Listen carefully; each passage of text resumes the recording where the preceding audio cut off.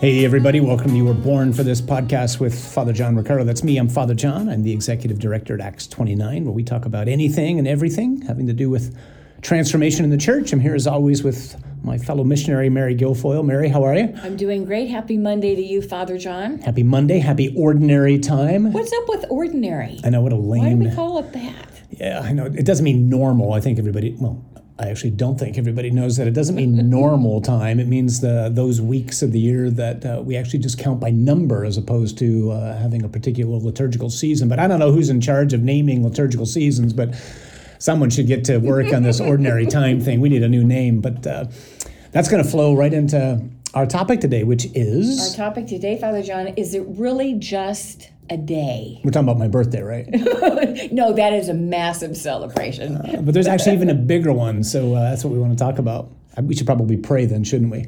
Please do. In the name of the Father, the Son, the Holy Spirit. Amen. Father, we do thank you for these days that we have entered into, this season of ordinary time after we've had the wonderful opportunity to linger at length on the wonder and the mystery of your Son's resurrection from the dead, his defeat of the powers of sin and death, his glorious ascension, and now the outpouring of the Holy Spirit. We ask, Father, that you would truly clothe us with power from on high, that you would send out your Spirit into our lives so as to continue to transform us and to conform us more and more to the heart, the mind, the will of your Son, Jesus, so that we can be more credible witnesses of hope in this world in which you've chosen us to be alive in at this time.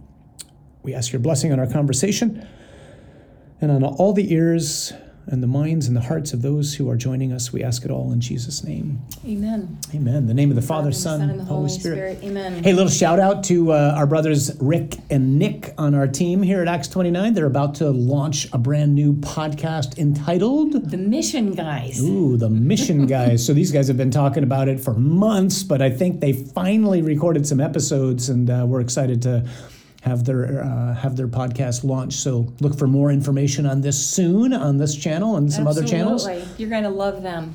Yeah, they're great guys, and they should probably have, I'm guessing, like 3 or 4 a year, right? No, they'll have more than that. So no pressure, guys, but we have now formally announced that you're doing a podcast, so there better be some content. Father has spoken. All right, so what's this Is It Really Just a Day all about? So, yesterday we celebrated Pentecost, and here's the odd thing, Father John. Easter has an octave. Which means what?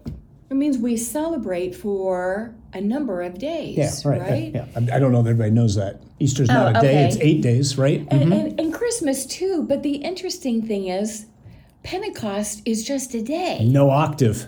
No octave. Yeah, something's wrong with that. Just like the ordinary Just like time the ordinary thing, right? time. Who's in charge? Who do we need to speak to about this? Yeah, I've always found that to be disturbing, problematic, strange, whatever. I mean, like it seems like there's just this crashing thud after the Easter season ends. Pentecost is celebrated, and then we go back to green, and like there's no time to linger with the Holy Spirit. I know there's supposed to be a novena from the days of the Ascension up until the day of Pentecost, but now that we've moved Ascension Thursday to Sunday, you can't do a novena anymore because novena means 9. So yeah, it seems like the Holy Spirit kind of gets the short straw. And yet it's the fuse. It's the gas in the tank, right? Absolutely. For the church. Because nothing happens without the Holy Spirit. Say that again. Nothing. Yeah, nothing. Absolutely. Niente, zero, nothing. Zilch, kaput. Nothing. I mean, nothing happens without the Holy Spirit, right? I can remember when you and I were in the parish, we were doing a really effective, I don't want to call it a program because it's not a program, but there was this, it was having great impact on people's lives. And in the middle of this experience that we were using was a retreat. And part of the retreat was just, a time to surrender and to ask the Holy Spirit to come into our lives, who, for those of us who are baptized, we received at baptism. But, I think the way I would describe it in my own life, I held him hostage for umpteen years of my life. And I remember praying leading up to the time of the retreat. And I felt like the Lord just said to me, and yet. And as I was lingering with those words, he showed me all these like montages, if you will, of scenes in Scripture. You know, like so it was like Peter, James, and John go up the mountain and they see Jesus transfigured, that his divinity shines forth, and yet they still didn't get it. You know, like they saw Lazarus rise from the dead. Imagine that, seeing a man walk out of a tomb, right? And yet they still betrayed him. They saw Jesus risen from the dead. And yet, you know, the Gospel of Matthew says some of them still were doubting as they're looking at him. And the only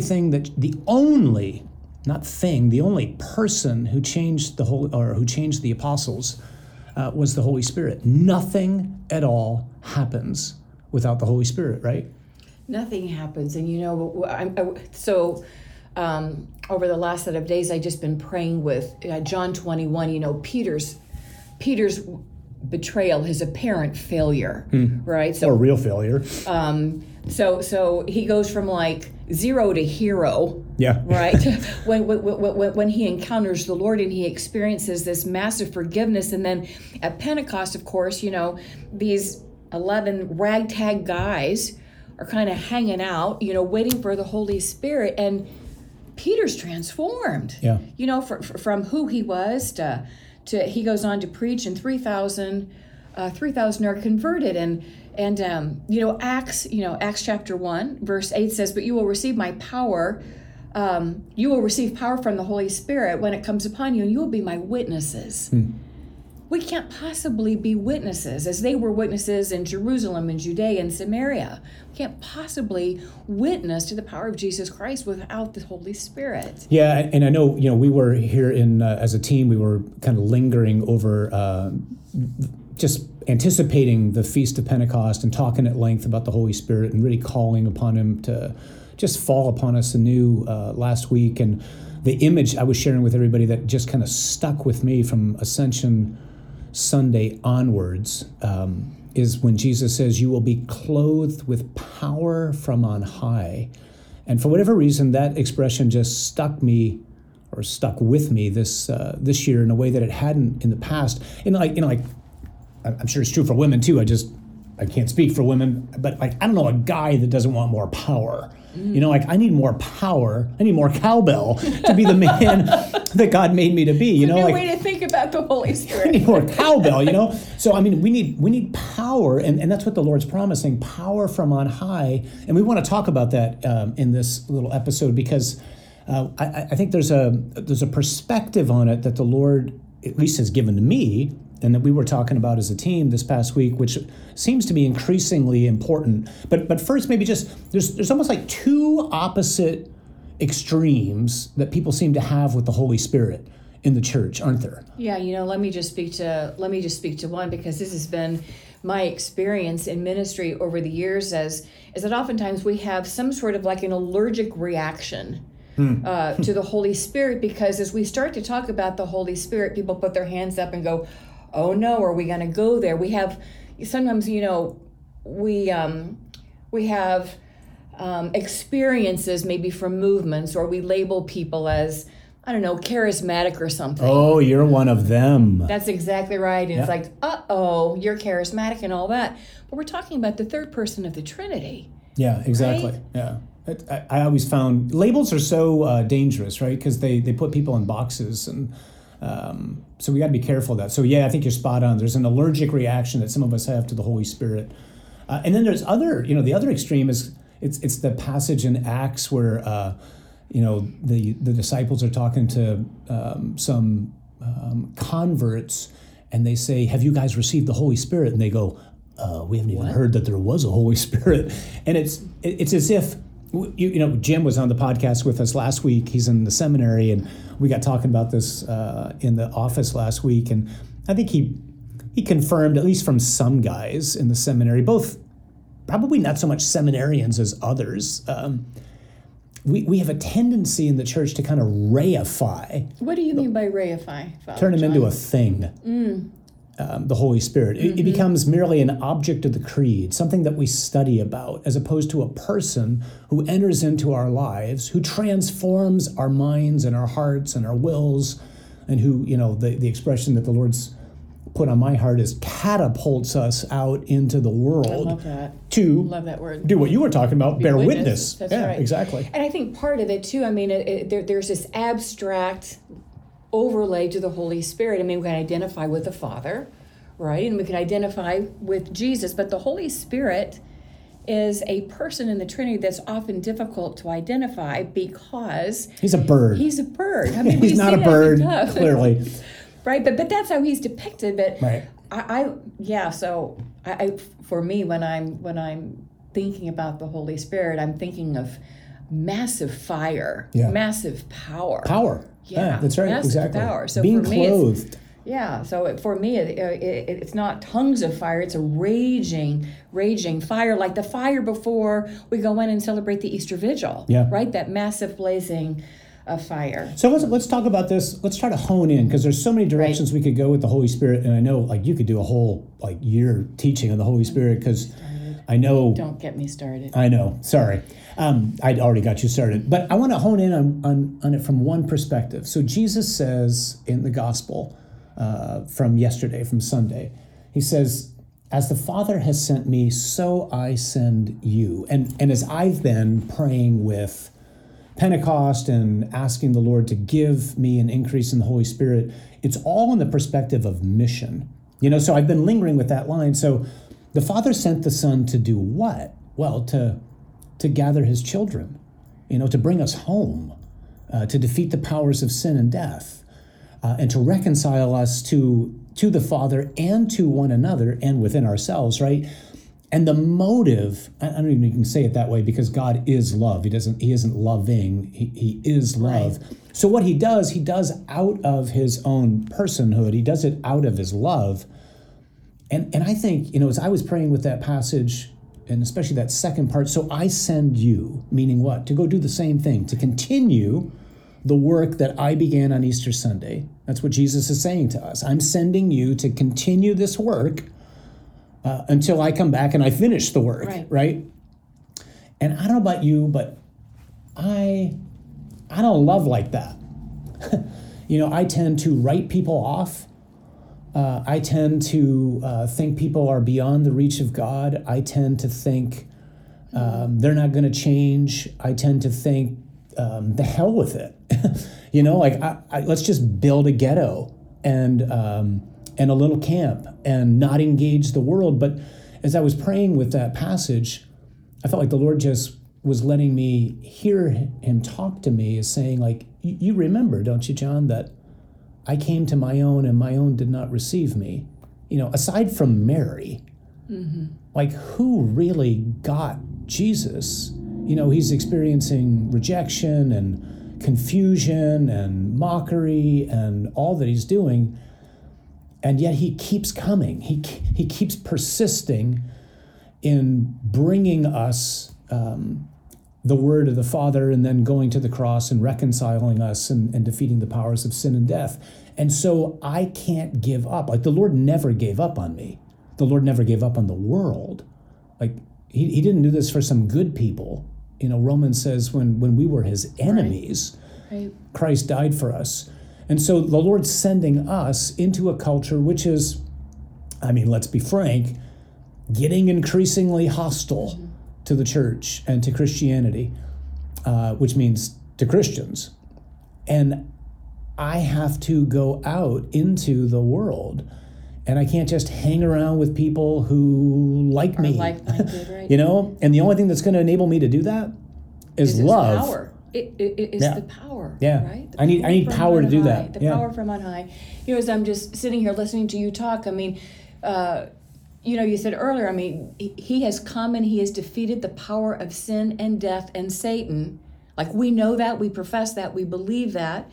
And yet, when the battle rages and the battle beckons, and when relationships are difficult, and as you said, we give up on people, we just don't think that his blood is sufficient enough, that his power of the Holy Spirit is sufficient enough, and we don't engage.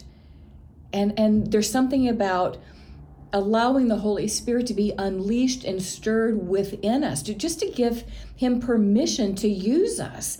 We should just like try it, like take him out of the straitjacket and very intentionally call on the power of the Holy Spirit. Fill me with your love. Fill me with your power as I walk into this situation, whatever that situation might be, and watch him work. Right. Yeah. But we don't often do that because I don't think we think or we know or we recognize that we have the power of the Holy Spirit dwelling within us. It's like, I remember we were back at the parish, someone used this image to kind of teach who the Holy Spirit was. Imagine a cup of milk, and you pour in chocolate milk, you pour in the chocolate, and all the chocolate settles to the bottom of the milk.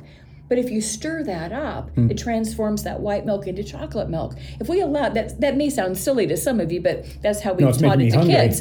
That's how we taught it to kids. But it's that same prayer that I think we need to make to stir that spirit within us so that we can go out and be his witnesses in Baltimore, in Washington, in New York, in San Francisco, in Detroit, because the battle rages on and the Lord is desperate for us to get engaged. Yeah, and that's why the podcast episode has the title that it does. I mean, is it really just a day? I mean, is Pentecost a day or is it a life? Is it a lifestyle? Is it a choice to be very deliberate every morning to do what you just encouraged us to do, which is to ask the Lord to clothe us again today with power from on high, so that as we go into every situation we go into, our minds, our hearts, our wills will be entirely animated by love. Mm-hmm.